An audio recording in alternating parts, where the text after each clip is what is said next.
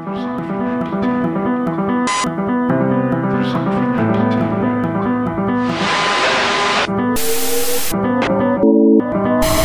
there's anything I can tell you, it's that the best place to hide is in your mind.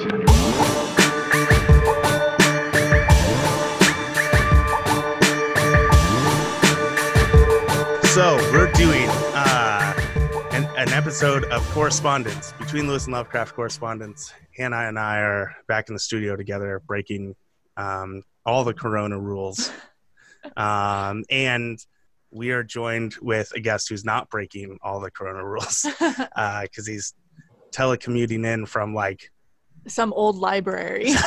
Yeah. The official Fables of Refuge green screen backdrop replacement. Yes, there you go. Jarrett Sullivan from Fables of Refuge, the DM, the Dungeon Master. That would be me. Hello, Jarrett Sullivan. On YouTube. Yeah, for reals. I mean, it's part of my Dapper Dungeon Master brand. Yeah, when are you guys going to start doing T-shirts with Dapper Dungeon Master? We have merch. Some people sent us some mock-ups of like drawings of bow ties for me, which I appreciated Nice. greatly. Like, that's amazing. Those are great fans. Did you, like, when you guys were first starting, did you, like, make the choice, like, hey, I'm going to be the Dapper Dungeon Master? Or was it just I just wore it just to have it?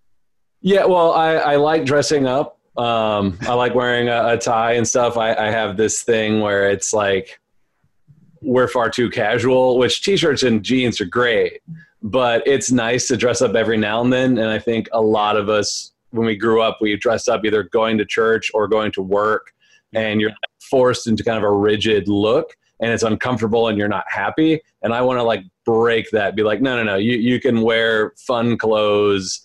And it's not too formal to wear a tie, but it doesn't have to be workwear. It can just be cool, fun clothes, for you to wear. Sure. And so to change it up for the online Dungeons and Dragons world, I was like, oh well, I'll wear bow ties and vests and hats and be this part of myself as my dungeon master. That's awesome, man. I think that's so cool. Like, just that idea of like being able to nerd out about cool clothing every once in a while, and like because outside of that, what situations do we have to actually put clothes on nowadays, especially right? Especially now. And in Southern California here, it's like the most casual place. So like even then it's like, oh, you're dressed up. Like, no, I'm just dressing fun. And it doesn't have to not be nerdy. Like this tie, it's like silver and orange paisley. But if you really look at it, that's BB-8 in that paisley. Is it really? Yeah, so this is a Star Wars tie, and it's just awesome. I love that dressing formal is now a counterculture. Yeah, right? You nerds with your T-shirts and jeans. My teenage punk heart, where it's like instead of ripping my jeans and putting them back together with clothespins, it's now wearing ties. Yeah, man, I'm with you. You've come full circle. So Jarrett, we wanted you to join us today because we got your producer David well, I should say I got to sit down with David Carmichael and talk about his adventure of jumping into producing a D&D stream show and all of that, and he and I nerded out. We had this Venn diagram. It's my favorite thing in the world, talking about Venn diagrams. This Venn diagram of D&D and like studio production, audio and video, and like sure, like it's a very small niche group of people are going to enjoy that episode. I mean, I think it's pretty nerdy to like geek out about data in general. Sure. So he's like, oh, wait, do you see how I've organized this data into this nice visual representation? It's sad that I would also get on that conversation. So like people who can show me graphs and like pie charts and all that, I'm like, yes, organize that data. Yeah, and like Carmichael, like I work in production. I've been doing that as my career for more than a decade now. So I have an appreciation for video and audio technicals. What facet do you generally work in as far as production goes? I have found myself as a teleprompter operator of all things. Okay. It's kind of what I fell into, working in a small studio in New York, and they needed an operator, and then that ended up being enough work. And so that's kind of where I found myself. So it's sort of like camera department and sort of like script department, and going between the two, and also working with talent. And I mainly work in commercials here. It's that's most time you need teleprompters for someone selling you something. Yeah, obviously they can't remember what they're saying. You have to make sure that they have it. Is there an art form to that, like making sure that it's going at the right speed? It's nuanced, I would say. Nuanced. And it does, like, my theater background, I think, helps because I organize a script. So, like, they give me the script and then I have to arrange it. So it's not just a block of text. You know, you need to, like, oh, the next sentence should be on the next line, or like, yeah, like those things for how would I want to read this if I was performing it. I think that has definitely influenced that work. So I think there's some nuance to it. And then it's just like being an accompanist. If you're a musician, you know, if you're a pianist and your singer picks up their tempo, you pick it up, and they slow it down and you slow it down. So you just got to, like, pay attention to cues. That is super cool. I'm nerding out about this, and this is not why we're here. Right. Yeah. That's just what we're talking about. Hollywood, baby.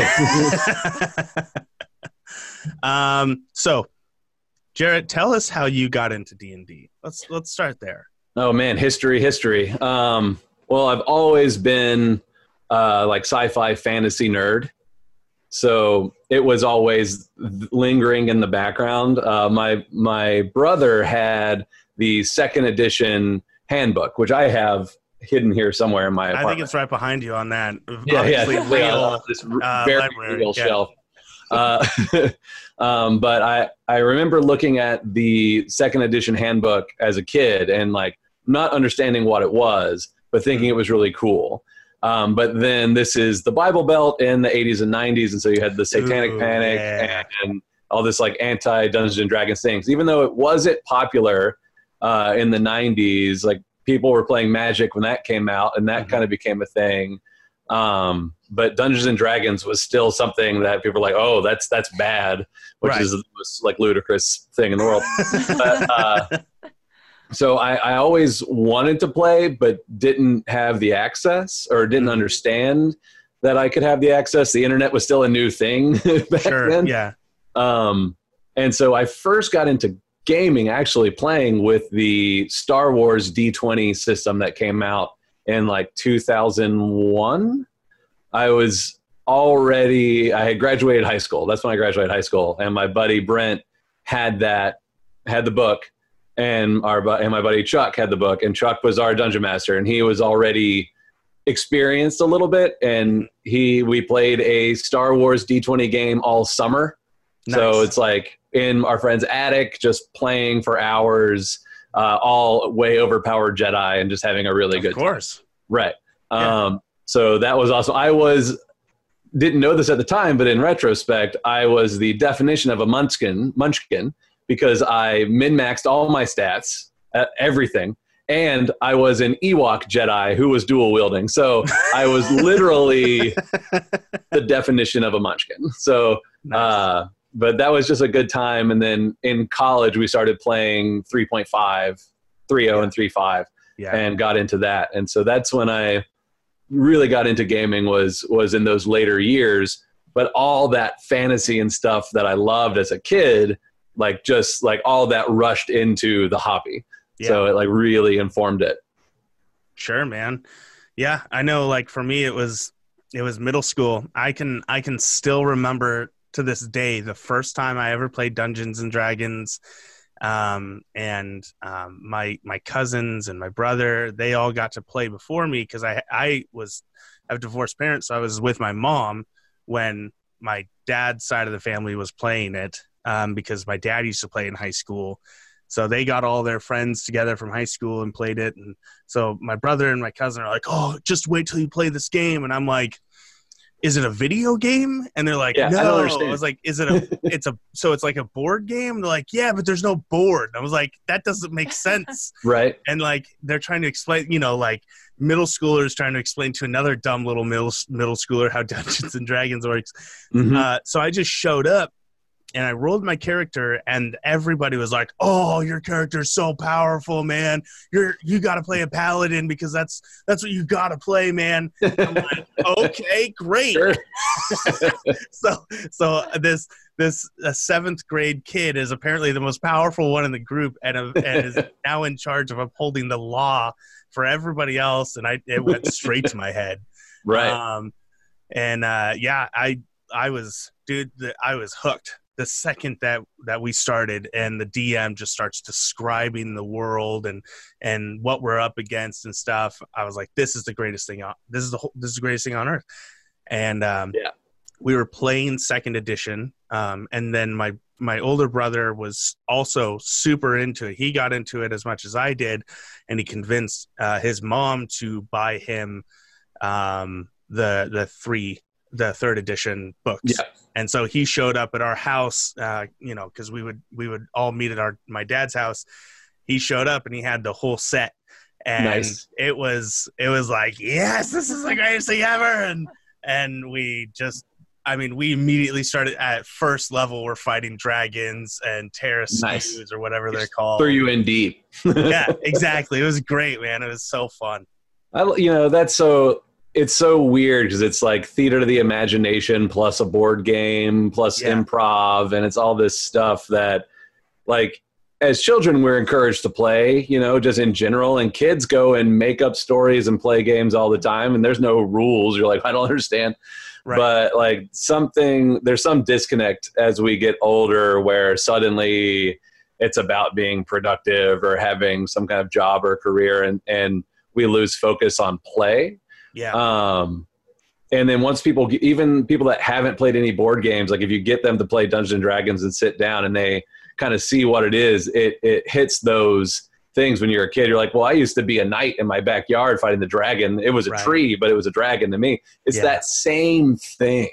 Yeah. And so like people can, like, there's lots of rules and math and stuff, but if you can not worry about that and just get to the core of the game, everybody can do it, and everybody will be like, oh, this is like when I was a child, and like just having such a good time. And you're like, yeah, that's what this is. Yeah. Right. Hannah, did you play knights and princess and all of that as a kid? I did. I was always really mad because I'd get forced to be the princess, and I wanted to be the knight. Mm-hmm, mm-hmm. So I would just be a princess with a sword then. Yeah, you got to smash traditional gender roles. Yes. Yeah. You're going to hate it because Jarrett and I have already decided your character is a princess. No. Yeah. Unlike everything else in Dungeons and Dragons, I have decided it for you. This was not how I thought this game went. No, that is what's great about the game, is that you can just go against stereotypes. It's all free will. Yeah, absolutely. Mm-hmm.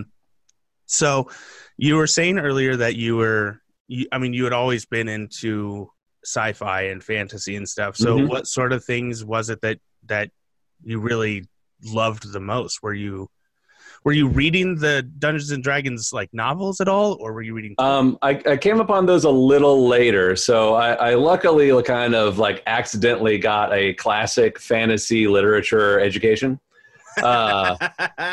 Partly through what the library had and partly through what my friends were reading. But I think everybody's gateway is The Hobbit. Oh yeah. And I remember being like 8 years old at the pool. Like we always went to the pool.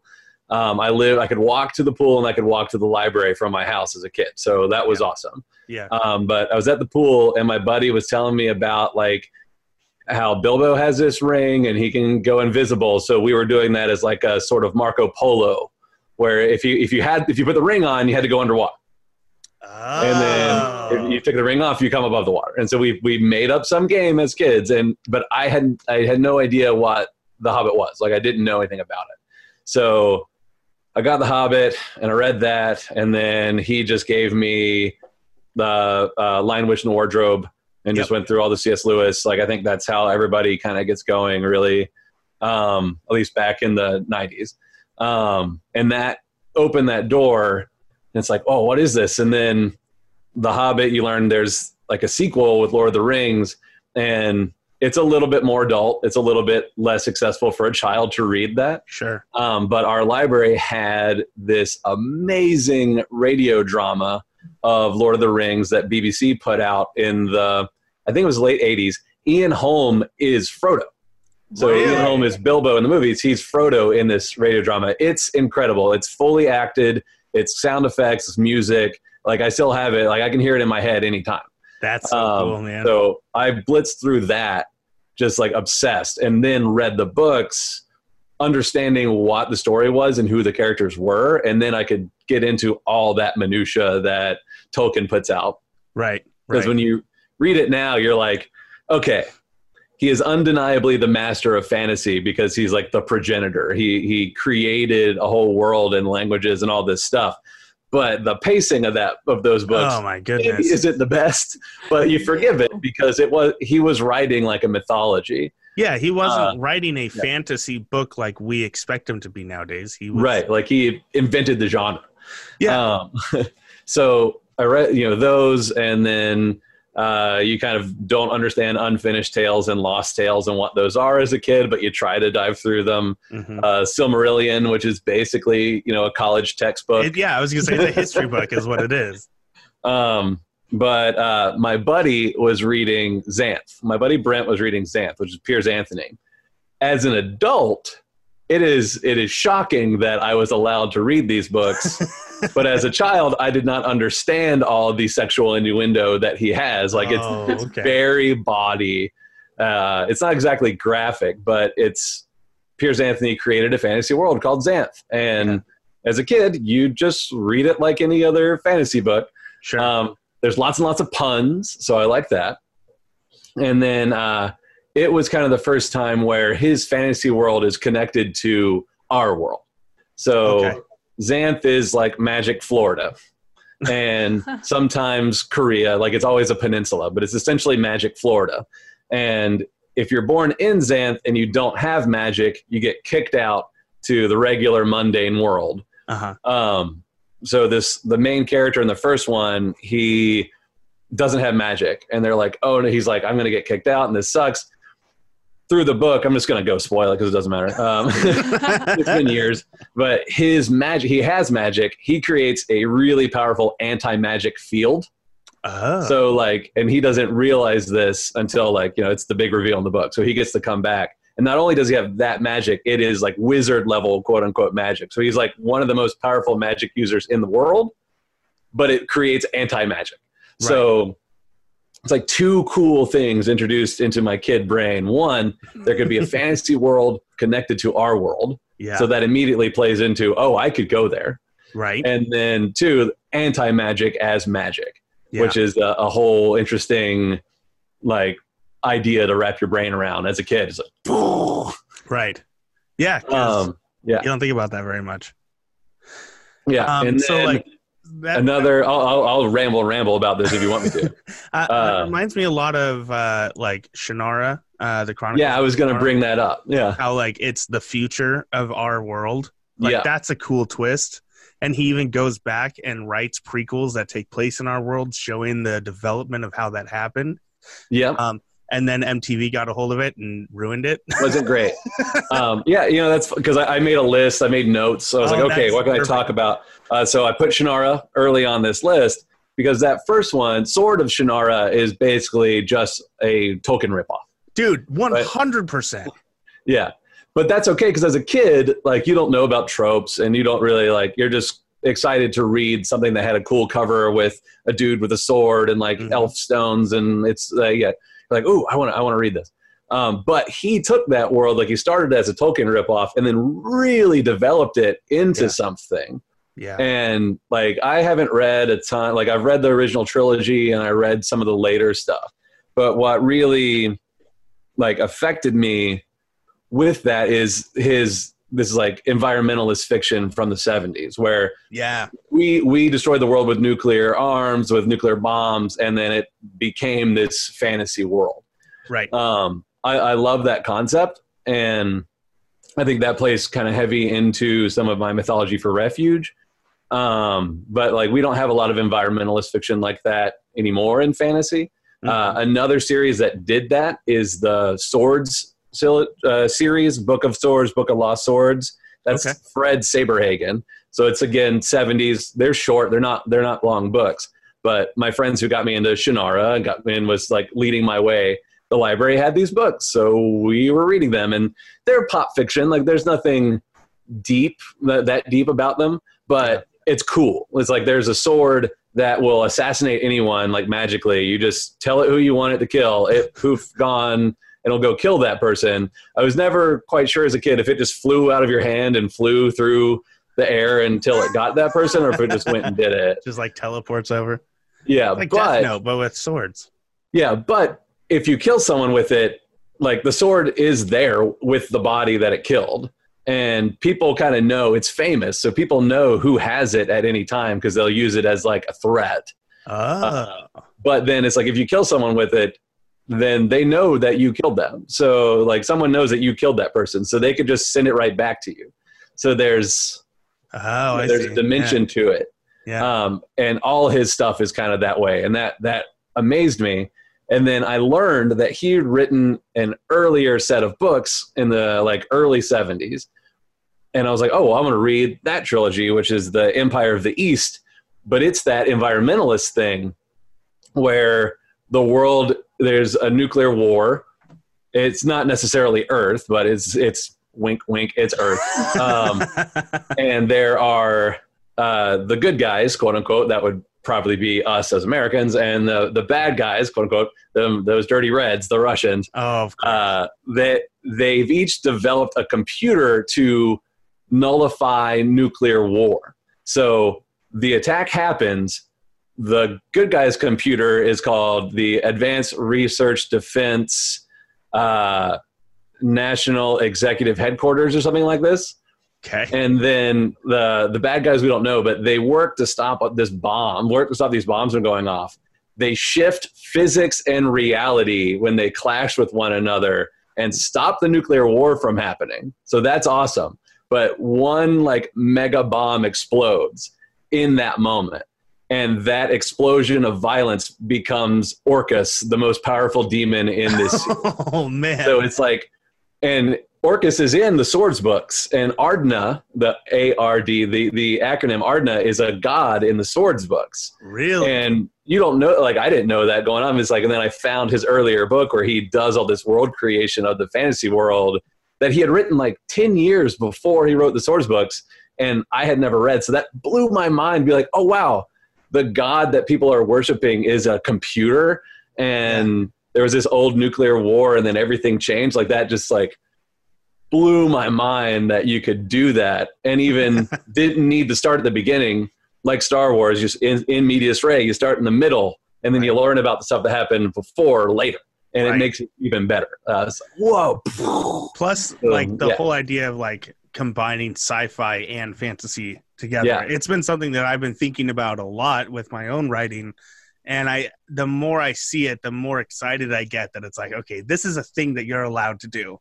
Yeah, because, absolutely. You know, being a young writer, you think, okay, you've got fantasy, and then you have sci-fi, and you've got mystery, and you got romance. Like, you have to write into your specific genre. Yeah, you have to choose one, mix and match. Right, but from the more I read and look into new stuff to read, it's like, no, man, you can do whatever you want. Yeah. And you can create your own genre. That's like, there's a million punk genres out there because they just want to create their own. Even like I was just telling Hannah, I just finished my first Stephen King novel. My first Stephen King novel. And it wasn't even like a scary book. It was just like a sci-fi book. Yeah, which one were you reading? The Institute. Okay, yeah, I haven't read that one yet. He's got a ton of stuff. Yeah.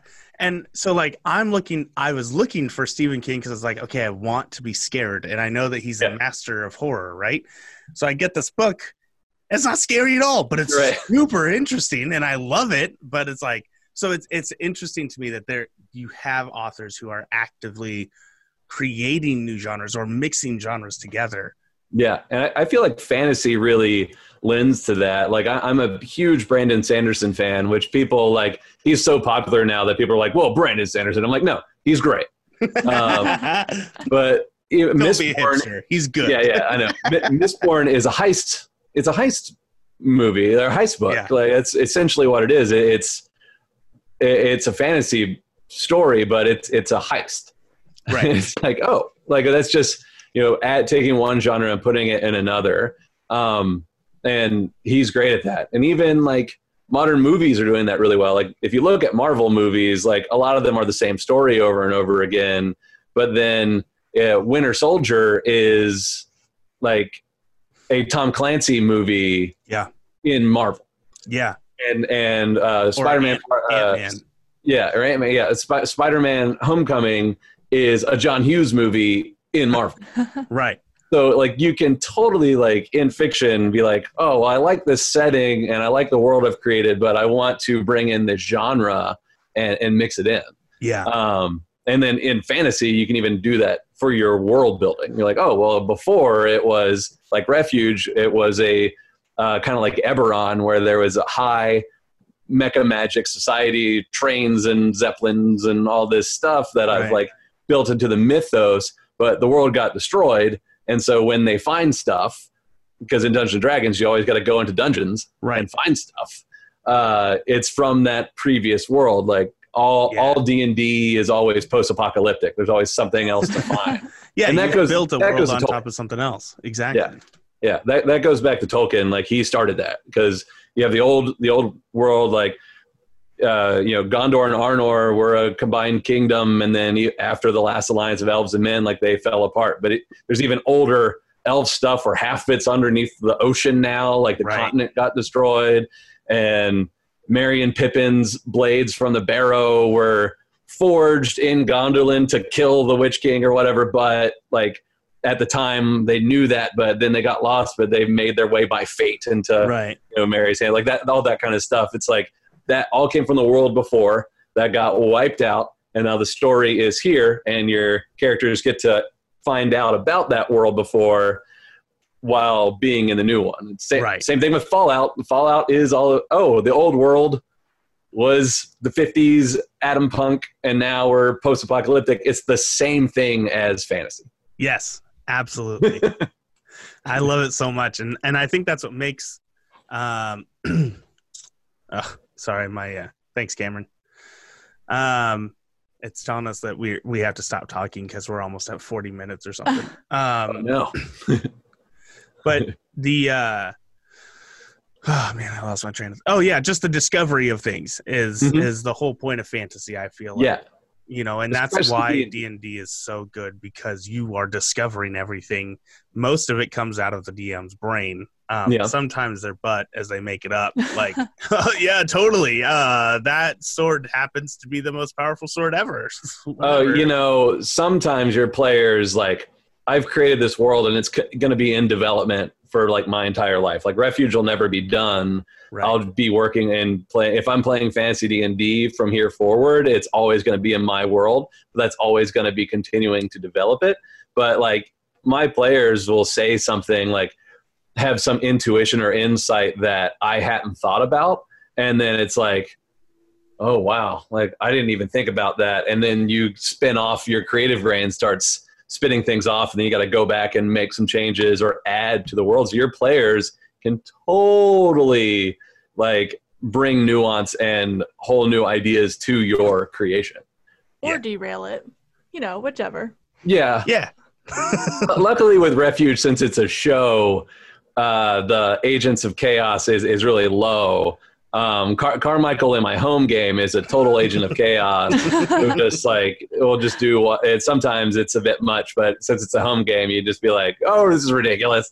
Luckily for the show, we kind of have a idea that we want to continue the story, and agents of chaos can bring in some fun, but they don't want to completely derail what's happening. You're working toward a common goal. Yeah.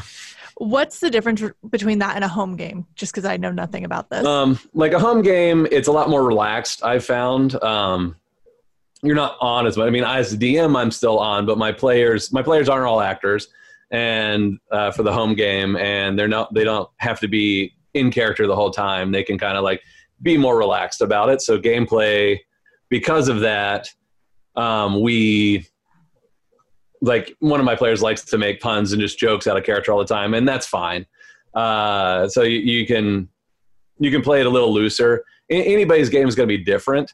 Like I always suggest having a session 0 or just a conversation with all the players of what type of game do you want to play. Is it just a joke game? where everybody's cutting up jokes and being as ridiculous as possible, and then occasional battle and just that's totally fine. Is it a serious, like, story-driven game that you're exploring a world and want to go, like, be heroes, even though those usually devolve into being ridiculous? Like, you know, the meme is you start off from, like, Lord of the Rings and you turn into Monty Python and the Holy Grail. Oh my gosh, that's amazing. That's very true. That's very real. So it just depends on what your players want. Like, my home game, it's kind of a mix where a couple players, like, are kind of chaotic and just do ridiculous things while also pursuing the narrative, but I don't punish them for being too ridiculous unless they get everybody in trouble. Right. And the players. I mean, I don't know, man. Playing D&D is all about getting in trouble for me. So, like, yeah, as long as it makes sense for me, as long as, like, the character is chaotic, so they make chaotic choices. If it's completely out of left field and it's total, like, I don't like no metagaming in my games, like, I'm doing this because it's funny to me, the player, not it's funny in the game. That gets not fun for a lot of people real fast, especially when it's like you're 8 adults and you're getting together to play a game and you all have busy schedules, and then someone's just cutting up and not taking it seriously when everyone else is. That can be a problem. But generally, you just have to communicate. Like rational adults. Yeah. Sorry, I am actively trying to keep this meeting going on because if we have to cut it and then redo a new Zoom meeting, totally fine. No, my producer Cameron is trying to fix it right now. I'm okay. Just actively trying to work with him to get it done. Yeah, the power of editing. Screens? No, I think it's just because we're doing a meeting that's longer than like 10 minutes. Yeah, it's a Zoom limitation. Oh. So you haven't played at all? Never. Amazing. Never. Like, all of my D&D knowledge to this point comes from watching Stranger Things. So. Sure.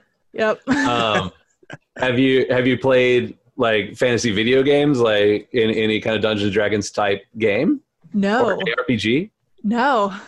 Awesome. Yeah, I'm not a video game person. Never. I kind of wish I would have played D&D as a teenager. You've read a lot of fantasy, right? Yeah, like I've read Lord of the Rings and The Hobbit, and I mean Harry Potter, of course. Yeah, of course. Usually not the more like niche fantasy type books, though. Like Sure. a lot of the ones that you were referencing, I hadn't really heard of. Yeah, and those are older too. Like, you're not digging into Malazan Book of the Fallen, which is like heavy war fantasy fiction that's very not okay in terms of, like, sexual politics. And there's a lot of just regular violence and a lot of sexual violence that I usually turned off by sexual violence. So, like, I mean, that's true of like modern fantasy too, though, with like because that is modern. Game of Thrones. Yeah, it's like okay, this is fun to read as a woman. Right. Yeah. And George Martin is such a crazy writer where it's like 8 pages of food and then 8 pages of sex, and you're like, okay, all right, okay. I mean, that makes a lot of sense. He likes food and he likes sex. Yeah, it's just going to the baser instincts of humanity. Of humanity. Well, that's, so I'll highly suggest you as a reader and fiction fan that Mistborn, Brandon Sanderson's, like, he's got a novel before that, but it's a little bit of a debut novel. So I always suggest to people to read Mistborn first to kind of get a sense of his writing. He writes very cinematically. We have a female protagonist who, she's great. Van is amazing. And this cool world and magic systems is his, like, wheelhouse. Like, how he works magic for all his books is incredible. And it's just a fun read. And I know the audiobook, I know that it's supposed to be great. Oh, that's good to know. Yeah. So you said that's by Brandon Sanderson? Brandon Sanderson. His stuff, like, that's a gateway for people that are getting into fantasy. If you don't know what to read besides Lord of the Rings, his stuff is so good. It's super accessible. He's a machine. He writes a ton, and the books are thick, but they're so enjoyable, and it's so much fun, and the magic is fun, and you just want more. And his huge opus of, like, 10 novels that are all 1,000 pages, like, he's still in, like, the first half of that now. And it's awesome. Is he still writing right now? Yeah. He basically does a book a year. He's a machine. That it seems like that's pretty common among fantasy writers. They either write like a ton of huge books, or they're like George R. R. Martin and go like 8 years between books. Yeah, him and Pat Rothfuss. I'm like, well, those books just aren't coming out. Yeah, just like give up on learning what happens at the end now. Like you're never gonna get there. It's fine, It's fine. But yeah, Brandon and he so what was it? Something about accessibility. There's something in my mind about like he talks to his fans really well. He does a writing podcast. If you're interested in writing, that's what it is. And that's cool. Is that his background is he just loved fantasy and got into being an author because he loved the genre. And fantasy is like the one genre of publishing where that is normal, where people are like, well, I never wrote another book, but I just loved Dungeons and Dragons. So then I wrote the story into a book and then it got published. So like it more than anyone else has fans writing in the genre. And that's so great. That's amazing.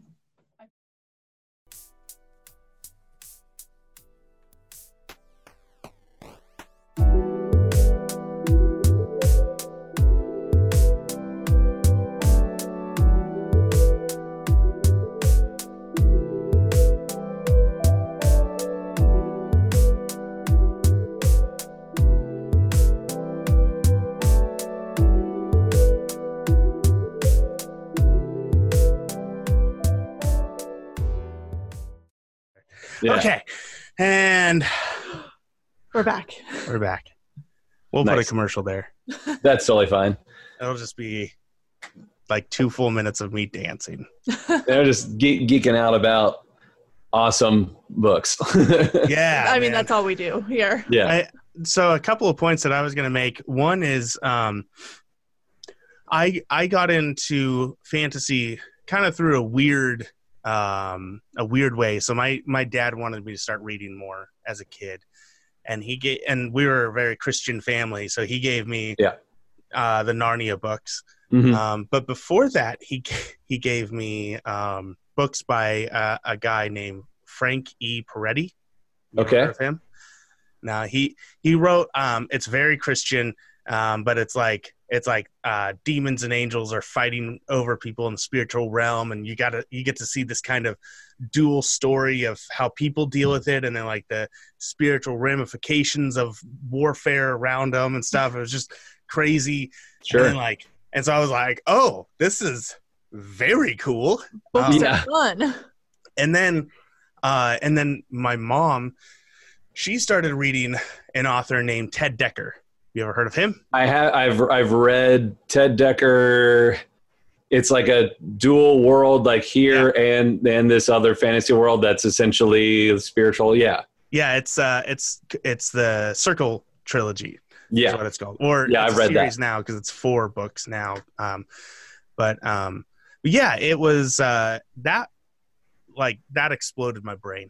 Mm-hmm. Reading that was huge because it was basically Lord of the Rings and 24, the TV show, smashed together into one book, and that was quite the combo. Right? It was so perfect. I loved it. And then from there, then I caught on to like Narnia, Lord of the Rings, and just kept going from there.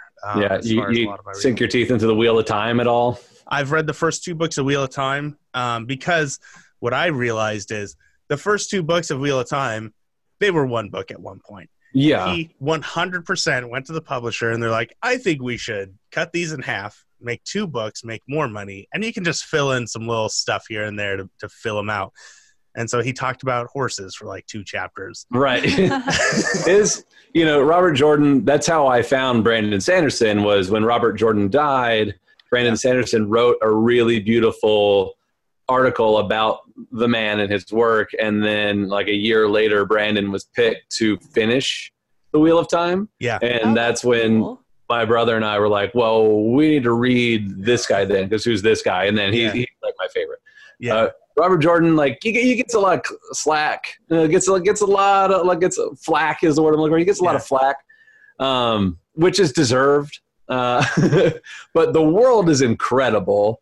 And again, it's like a Lord of the Rings ripoff at the beginning, but then he kind of like it's still early fantasy writing, so there's still so much tropes that's okay. It's okay to have tropes. And then he developed, and it's like, oh, well, this city is this way. Well, this city is completely different, and this is how they dress, and this is how they talk, and this is how they cook their food. And you're like, what is happening? Yeah. And there's the blue Aja and the red Aja and the black Aja and the gray Aja. And I like the Ajas and how they each are their own like thing.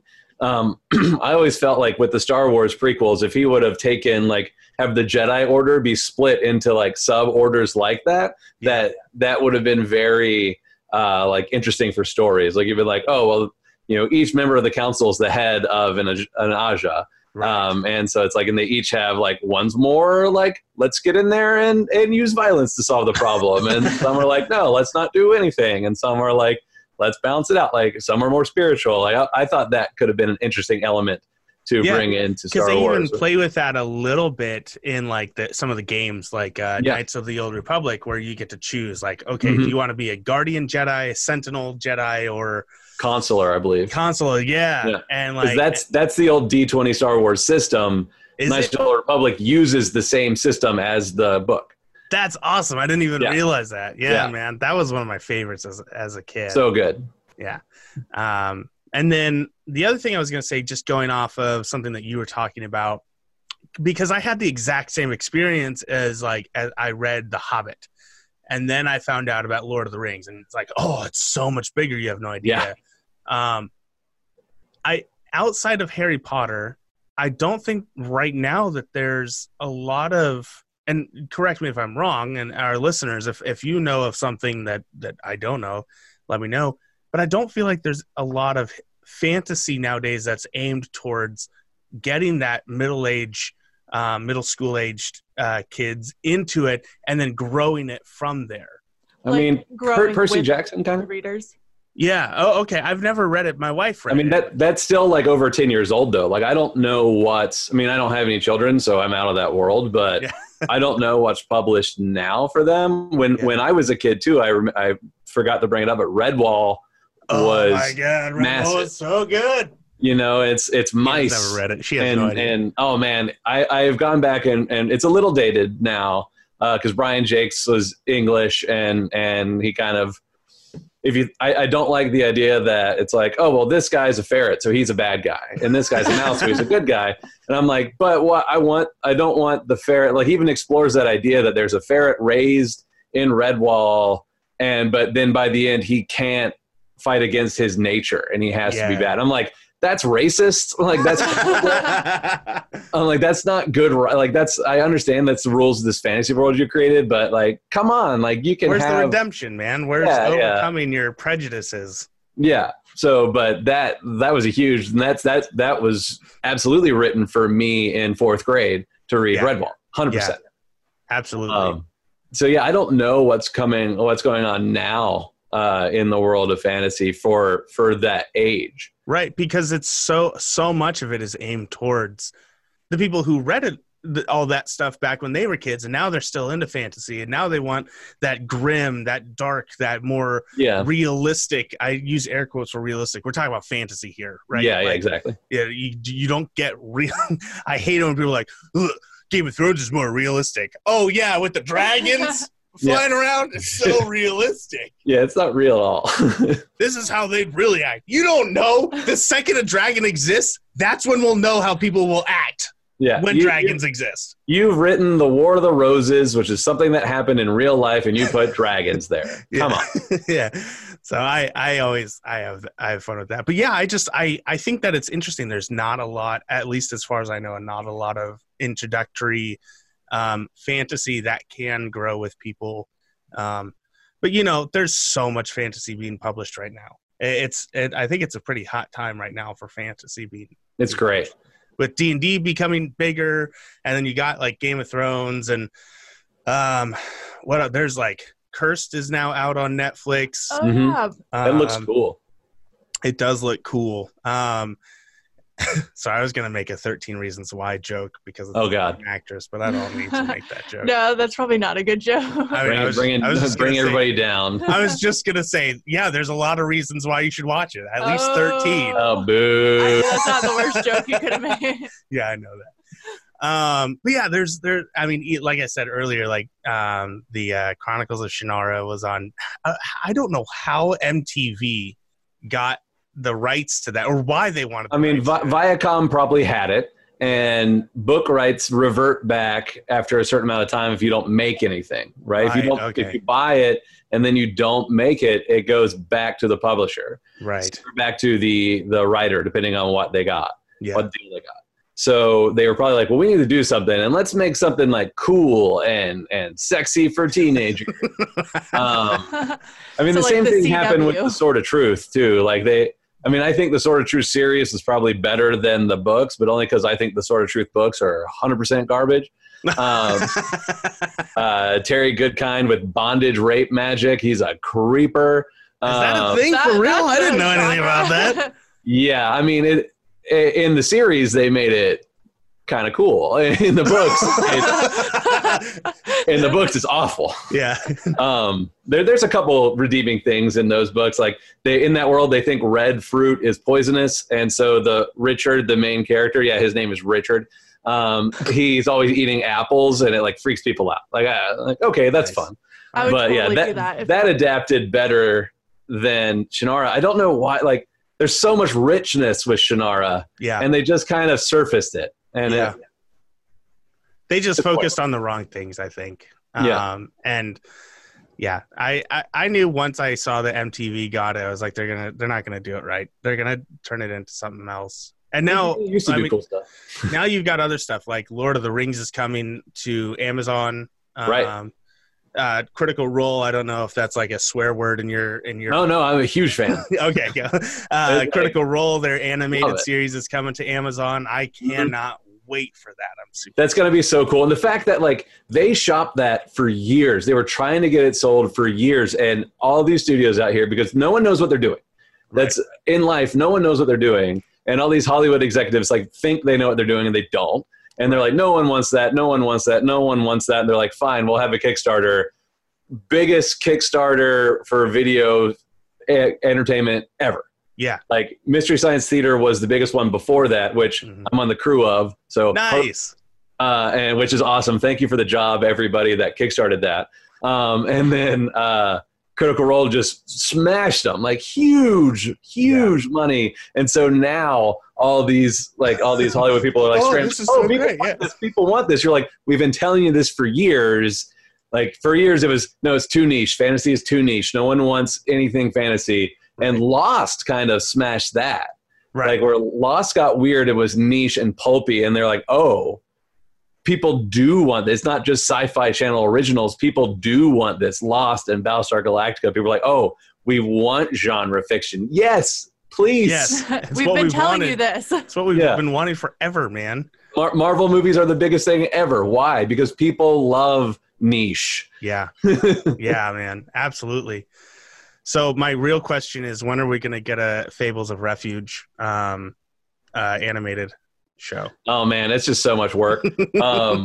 Because Gabe and I did. Gabe's an animator, and he worked at Corridor with me, and we had an animated show we made for Corridor back in the day that didn't really kick off, but like I can do basic animations, in After Effects, and it's fine.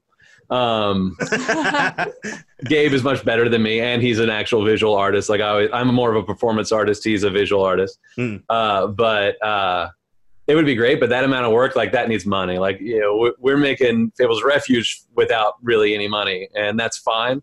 Animation, that's a whole other thing. Like Carmichael originally, when he pitched the idea of making a Dungeons & Dragons show to me, we wanted to take the narratives we make in the show and turn them into actual, like, live action fantasy stories, which we could still do, of course. Like, we own it. It's ours. But like the idea was you need income for that. Like, you can't do that for free. So, and especially on the level that we want to make it. So maybe one day we'll see Jess in full Dragonborn makeup as Tazu walking around, and that would be amazing. Oh, I was gonna say I'm more than happy to play Tazu. Yeah, I'll show up for that audition. But yeah. But like that has to come with like that's a level of professionalism that we want it to be really good, and that needs as Jess just said, she approves. Yeah. Yes. But I've been working. Hey, how's it going, Jess? Good. How are you guys? Good. But like we would I would love to have an animated of our like quote first season, or now that the side quest just finished, like we just ended that on Twitch, and it'll be up on YouTube very soon. So that'll be done. You can binge through that. And that is actually, I was gonna say, I have actively been not watching it so that I can binge all of it, because that's what you told me you like to binge. So like now side quest is done. The freaking being like, especially with live stuff, because you never know where it's gonna be. Someone could be literally dying or dead, and then you as the DM could be like, "All right, that's it for this episode. See you guys next week." And I'm like raging, like, "Come on!" we purposely cliffhanger every episode, even if it's just a little one, just to keep you coming back. So go ahead and start the side quest because we're done. It's done. So by the time I get to it, these last half, we found that doing 2-hour games once a week and then splitting them into 2-hour episodes on YouTube was much more functional for all of us, and easy for Carmichael to edit and easy for me to prep for. So it kind of like got tighter there at the end. So I think that worked out really nicely.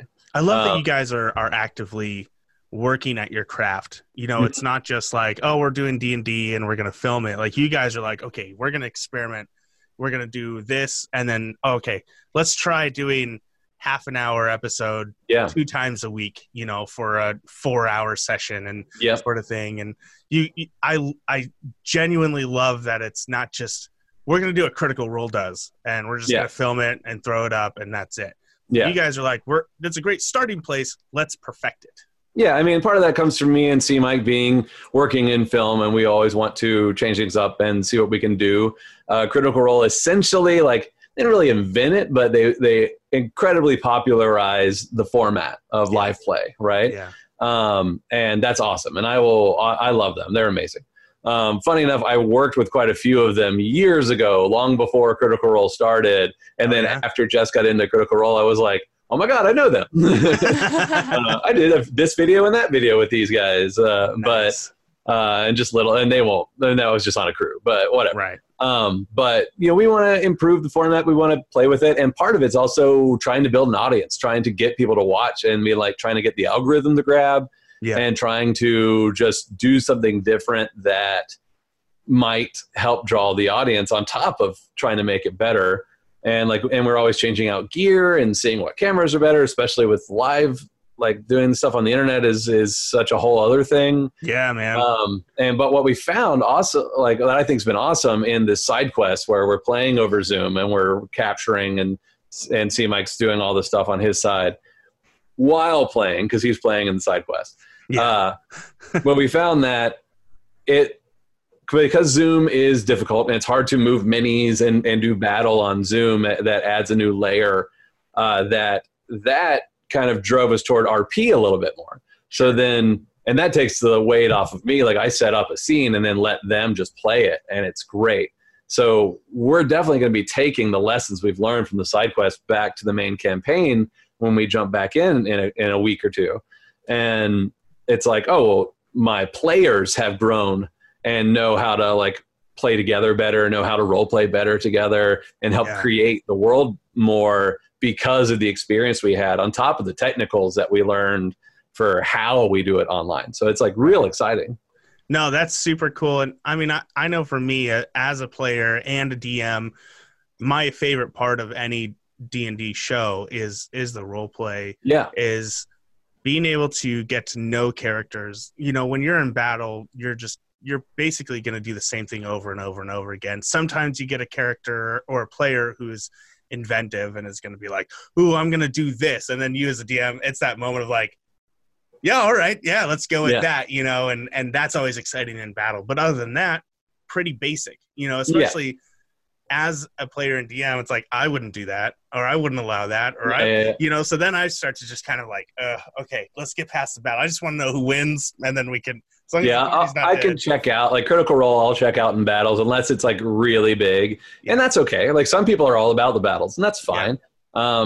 When you're making the show, I think Matt does this only because that's like me putting myself into him, but it's like, I think he tries to make battles as interesting as he can. Sure. And bring in new mechanics, especially boss battles. You have legendary actions, layer actions, and all those things, and that's exciting. So I think he tries to bring some more exciting elements to combat because it's a show. Yeah. Versus like a home game, you don't necessarily have to do that, and your players are just as excited to hit things with their hammers, you know? Yeah, absolutely. And to stretch all these things that they've been playing around with, and, you know, like, I spent an hour figuring out what my spells are. And so it's like, I want to actually see what they can do in battle. And it's fun. Like, I've gotten my wife to start watching a lot of Critical Role. And she's always been like, I'm not ready to play with people. I'm not ready to play. It's too much pressure. But then we're watching D&D live shows, and she'll constantly be like, why would they do that? They should do this. Then they get advantage. Like, and I'm like, are you serious? This is why you're ready to play D&D. You're telling the professional D&D players how to play better. Like, so one of my home players, he had never played before, and he's a big gamer. Like, he loves board games and card games and does all this stuff. And he was like, well, I need to learn all the rules. And I said, no. He's like, what? I'm like, you don't need to learn all the rules. He's like, I don't understand. I'm like, I know. I know you don't understand. I was like, one, I don't know all the rules, and I'm the guy that's supposed to know all the rules. But that's why they're written down in books.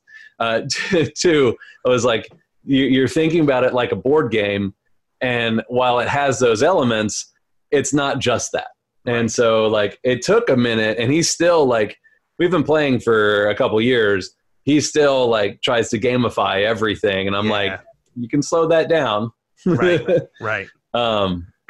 But we could start doing a whole nother show, not just an episode, but a whole nother show on the experiences of DMs having to deal with the different types of players, because there's so many different types of players, and it's really easy to categorize them and do all that. But even then, it's like, you can't play it wrong. Like, we find like, we were messing that rule up the whole time. We're like, okay, we'll fix it moving forward. Like, it's fine.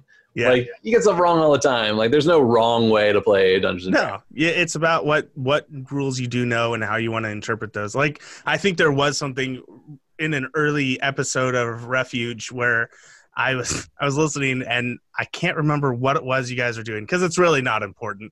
You guys are doing something, and you guys are like, this is how it goes. And I'm like, no, stop. That's not how it works. That's not the rule.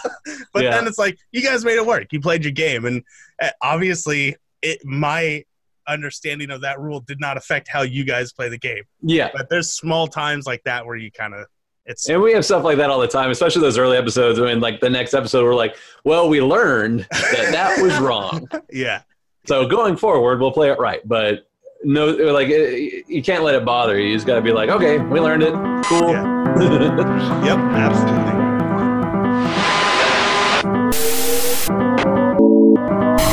If there's anything I can tell you, it's that the best place to hide is in your mind.